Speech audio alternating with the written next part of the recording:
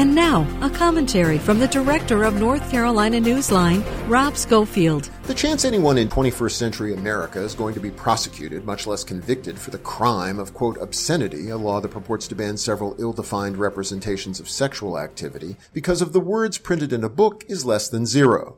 Thankfully, we are not an authoritarian dictatorship or religious theocracy, and our nation has long since moved past the point at which an author, publisher, bookseller, or librarian could be sent to jail for sharing ideas.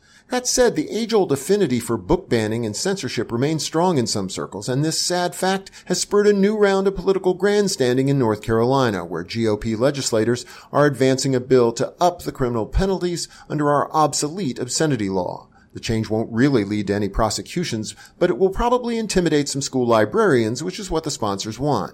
The bottom line, there are obscenities in our world to protect our kids from: gun violence, racism, religious intolerance, misogyny, homophobia, but censoring books about sex is not part of the solution. For NC Newsline, I'm Rob Schofield.